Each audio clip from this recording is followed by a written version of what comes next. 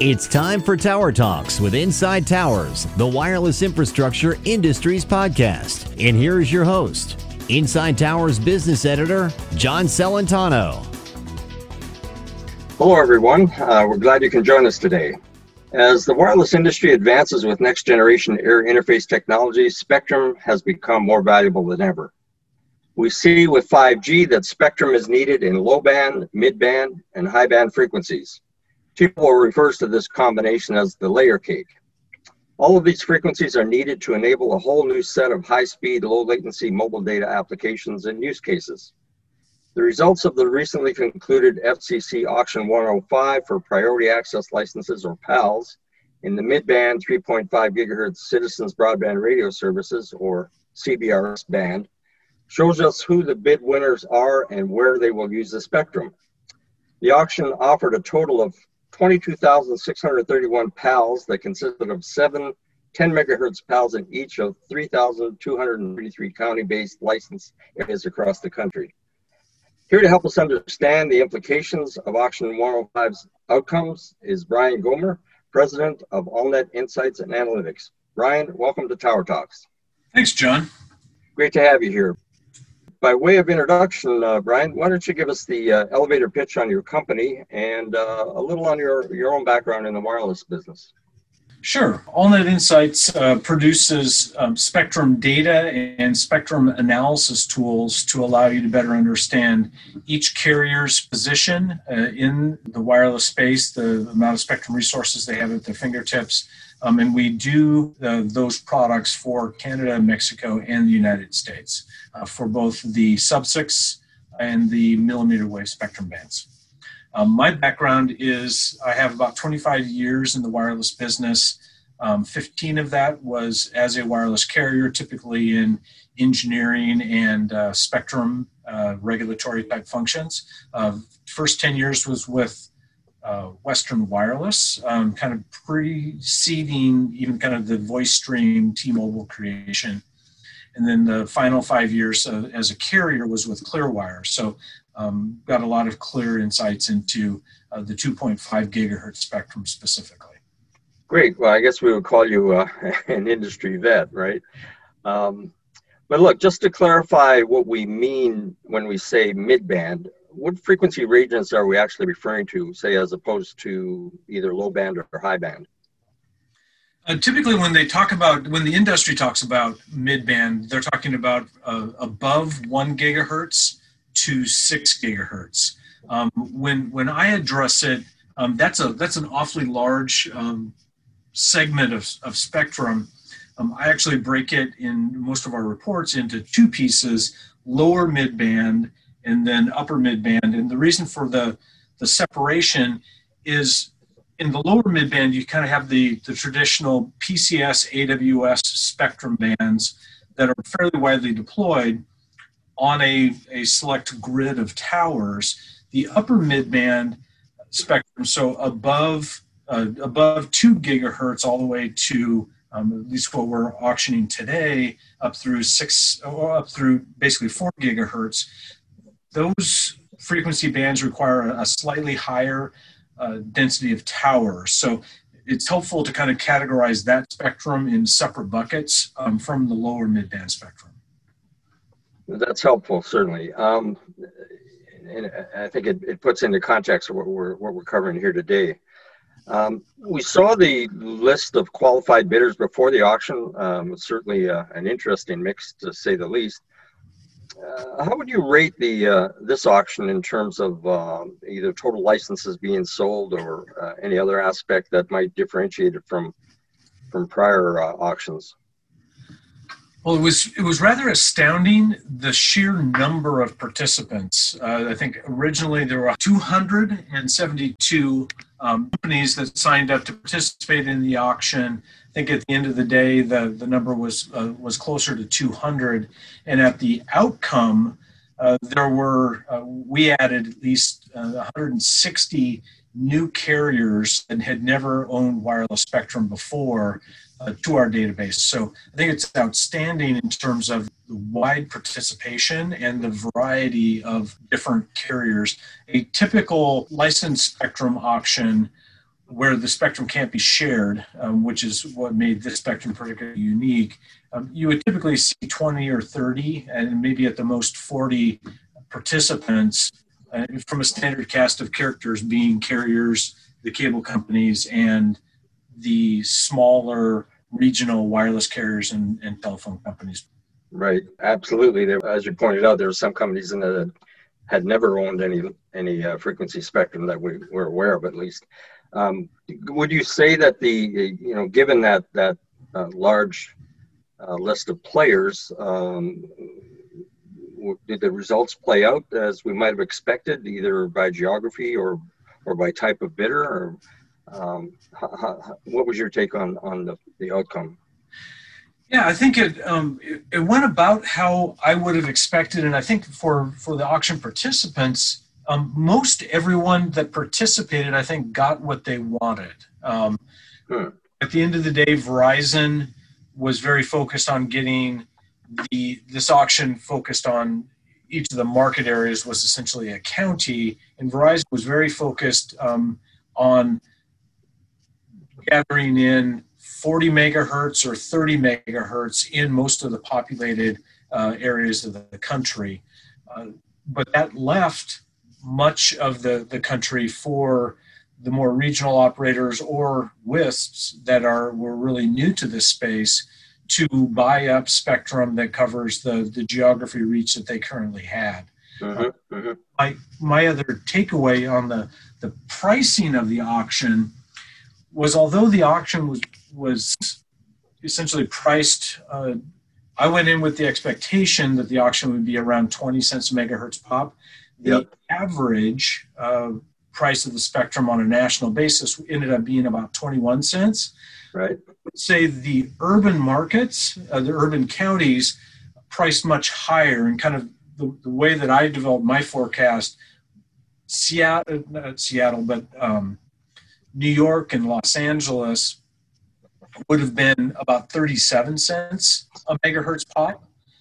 And they actually came in 50 and 70 cents, 46 cents, 91 cents, 68 cents. So many of the urban areas went significantly above the numbers that would have given me a 20 cent average.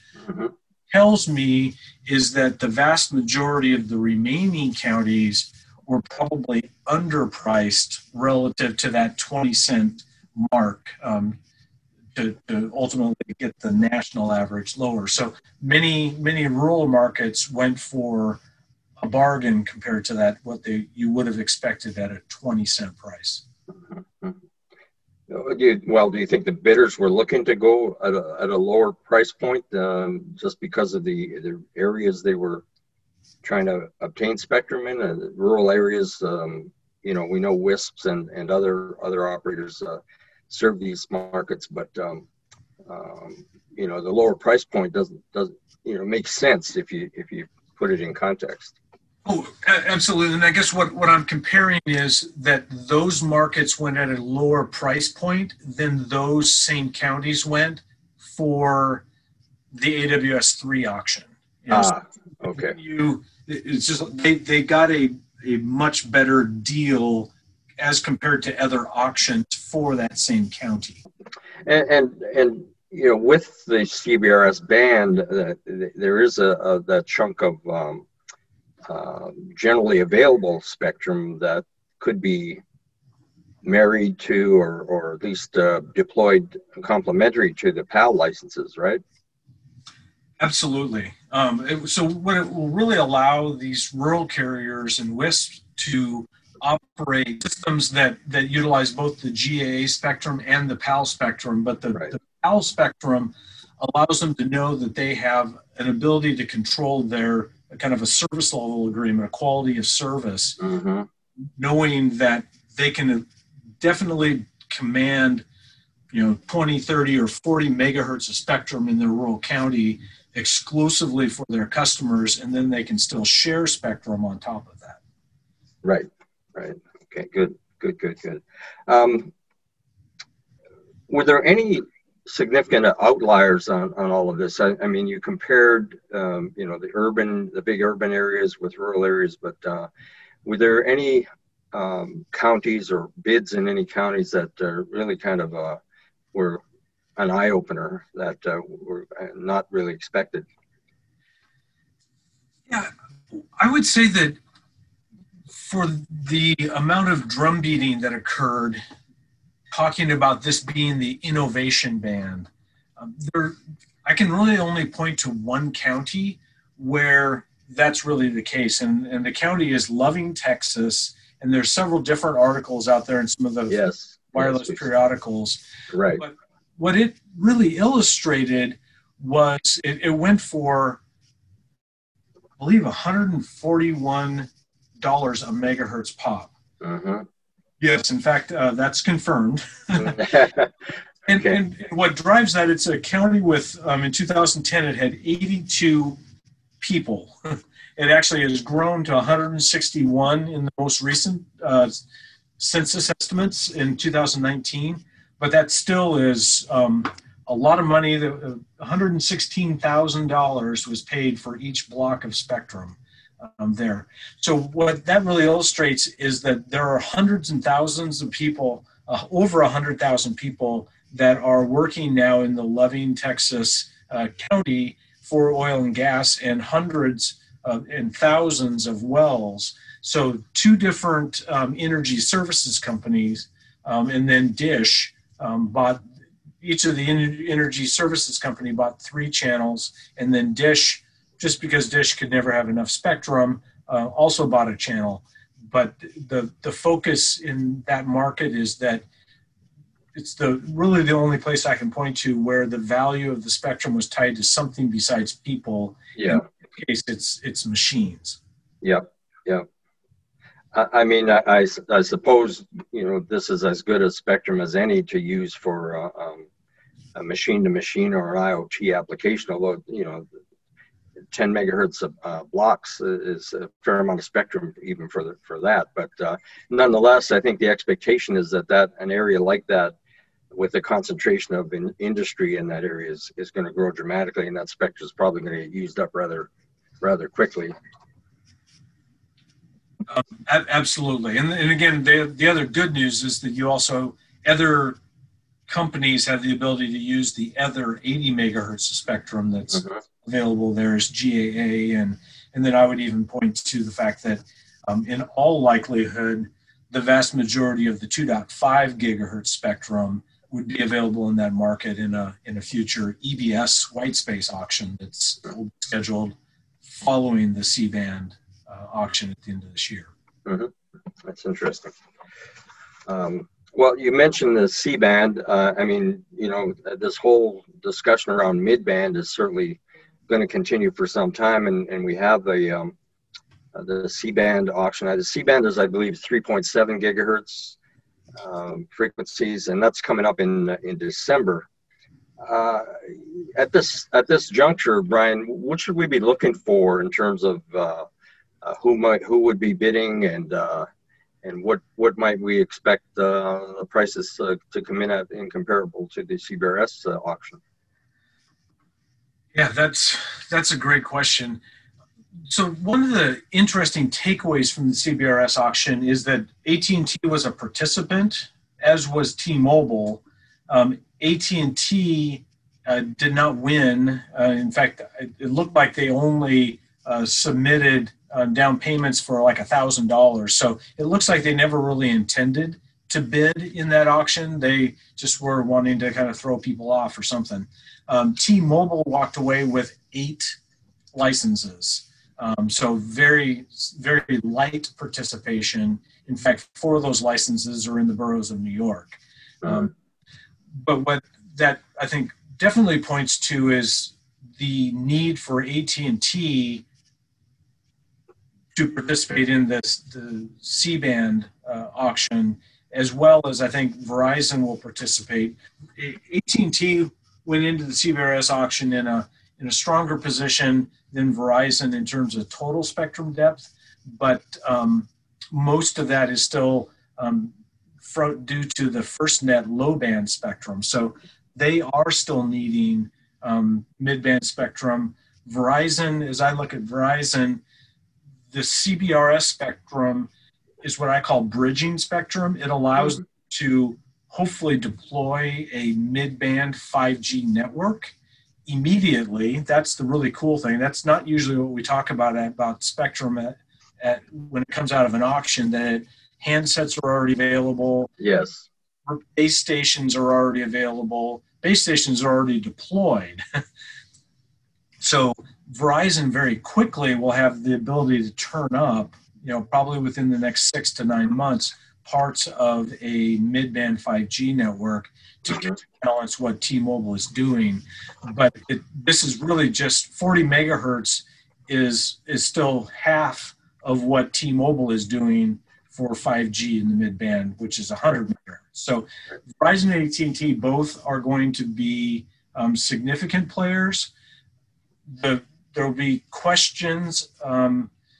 Verizon's already fighting T-Mobile's ability to license more low-band spectrum just due to the amount of spectrum they already control. So it'll be interesting to watch the FCC and how they act on some of Verizon's petitions, specifically to deny them the ability to lease additional spectrum. So I think that there's questions about how active T-Mobile can be because they approach the spectrum screen or exceed the FCC spectrum screen in many markets. They still could be selective as a participant. Dish won't have any limitations in terms of spectrum screen going into this auction, the C-band auction. The question continues to be, don't they already have enough spectrum, but they seem to be willing to, quote unquote, future-proof the company. And then I think that there still is space. In fact, what will be interesting, I think, to look at a future time is kind of based upon Verizon's bidding history from the CBRS auction, what are the PEA markets that aren't overlapping any of those counties, and highlighting those as PEA markets that might be ripe for either an investor or rural telephone companies to then purchase. The big difference with the C-band auction is that the markets are going to be PEA markets, so it becomes a little more difficult for small carriers to pick up just the spectrum that overlap their existing operations. That's another reason why the CBRS auction was so favorable to small companies. It gave them a bigger area for the price, right? Well, they didn't have to buy. I mean, so for the C-band, you're gonna, let's just say you only operate in one county just outside of Dallas, Fort Worth. Mm-hmm. The challenge is that the county that you operate in is part of the Dallas-Fort Worth license area. Yeah. And it's expensive and difficult to get access to that PEA market in the auction. With the CBRS auction, you were able to just go right in and say, that's the county I want. It's not in the Dallas Metroplex. Thus, Verizon wasn't bidding aggressively on it, and there were the cable companies. So you had a better opportunity to acquire it, where it'll be more difficult. You're going to have to go more rural to find PEA markets that the large carriers aren't bidding on. Right. Okay. Well, it's certainly going to be interesting going forward. I think the dynamics here are such that we know, and we've used your information in the past to show what the national weighted spectrum holdings are of the major carriers, and certainly, as you point out, AT&T and Verizon really need to shore up their holdings in the mid-band, given what they have in low band and certainly in millimeter wave. I'm wondering, having gone through this auction, just how extensive the bidders list might be for C-band, if we assume that AT&T and Verizon might make it top heavy and be looking to try to scoop up as much as they can in the process. Yeah, my sense is that we're going to return to the more typical size of auctions that, there may be no more than 20 participants for this next round, and that's going to be, I think for me, one of the questions will just be, now that we've seen that Comcast, Charter, Cox, Mediacom, that, kind of a whole host of Cable One, there's not a consortium. It doesn't appear that they're completely all kind of looking at each other's holdings as a combined holding, but you can loosely say that those large and mid-sized cable operators now all of a sudden are spectrum owners again. Some of them owned spectrum and sold it. So what interest are they going to have in adding to their spectrum portfolio, especially because the antennas that they're going to put up for CBRS will effectively, or they'll be very easy to put up antennas that will essentially cover the CBRS band and the C band. It's not like if you were to look at a Verizon tower today, you're going to see a low band antenna for their low band spectrum assets. You're going to see a mid band antenna for their mid band, and you're going to see millimeter wave and those types of antennas. With just one installation, all these cable companies would be able to easily utilize the C-band spectrum. And I see the cable company, and we've written about this as well, the cable companies looking at wireless and now the availability of this spectrum as allowing them to augment their bundled offerings within their service territories or within their franchise territories, as opposed to creating a regional wireless network per se that would just compete for subscribers. To me, their motivation is more strategic and in serving their customers, albeit if the customer decides to sign with them, they'll probably give up their wireless carrier from one of the tier ones. But so the fact that they're owning and holding significant amount of spectrum within their franchise areas, I think bodes well for them as a provider in their areas and actually giving up the fees they have to pay for being a virtual network operator off a carrier's network. So it's an interesting play among the cable companies. Yeah, and I would say that it's interesting to look at the results of the CBRS auction, where you see that they essentially purchased, each of the cable companies purchased their cable franchise areas. Probably speaks to where they have the most customer demand. Until you started to kind of comment to it just a second ago, I'd never really I've thought of them as national carriers because they have access nationally via the MVNO. But the reality appears, based upon their auction strategy, that their customers are very localized to their franchise areas, and they're really not trying to add customers outside of those franchise areas. They just want the roaming support in the areas. Right. Yeah, that was my take on having looked at it a little closer, that it really doesn't, they're not in a position to, and it doesn't make sense for them to try to, do a dish, if you will, in going head to head with the major carriers. But they certainly have a lot of opportunity within their own franchise areas to become a standalone wireless provider. And then, they're in a position to bundle that service with internet, with pay TV, or what have you. So unlike carriers in the area where I am, I'm trying to get them to put my wireless and my internet bills on the same invoice, and they haven't come around to that yet. So yeah. Well, look, Brian, this is great. We really appreciate your take on this and the insights you could bring. Any final comments or thoughts that you'd like to share with us? We just moved from one auction to the next. It won't be long before we see participants for the C-band auction. And again, like I mentioned, the 2.5 gigahertz auction, which will be a big one for Sprint to pick up some of the areas they don't control.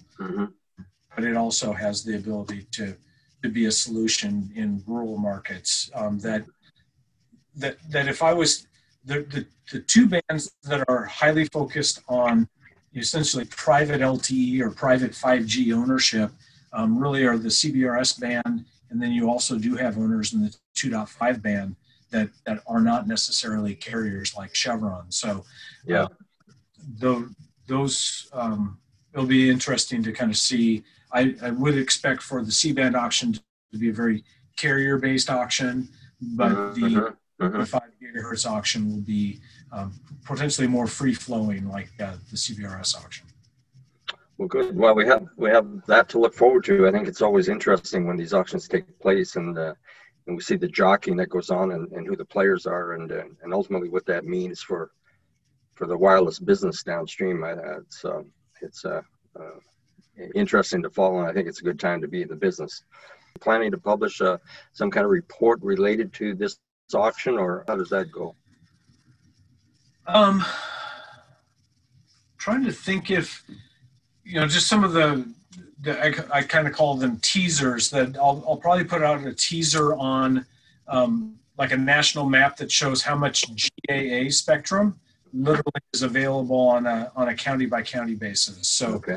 You'll see that most of the U.S. has 80 megahertz, but that there's actually a county in the New York market that had an additional 5 that weren't bid on in the auction. So, well, we certainly appreciate your time.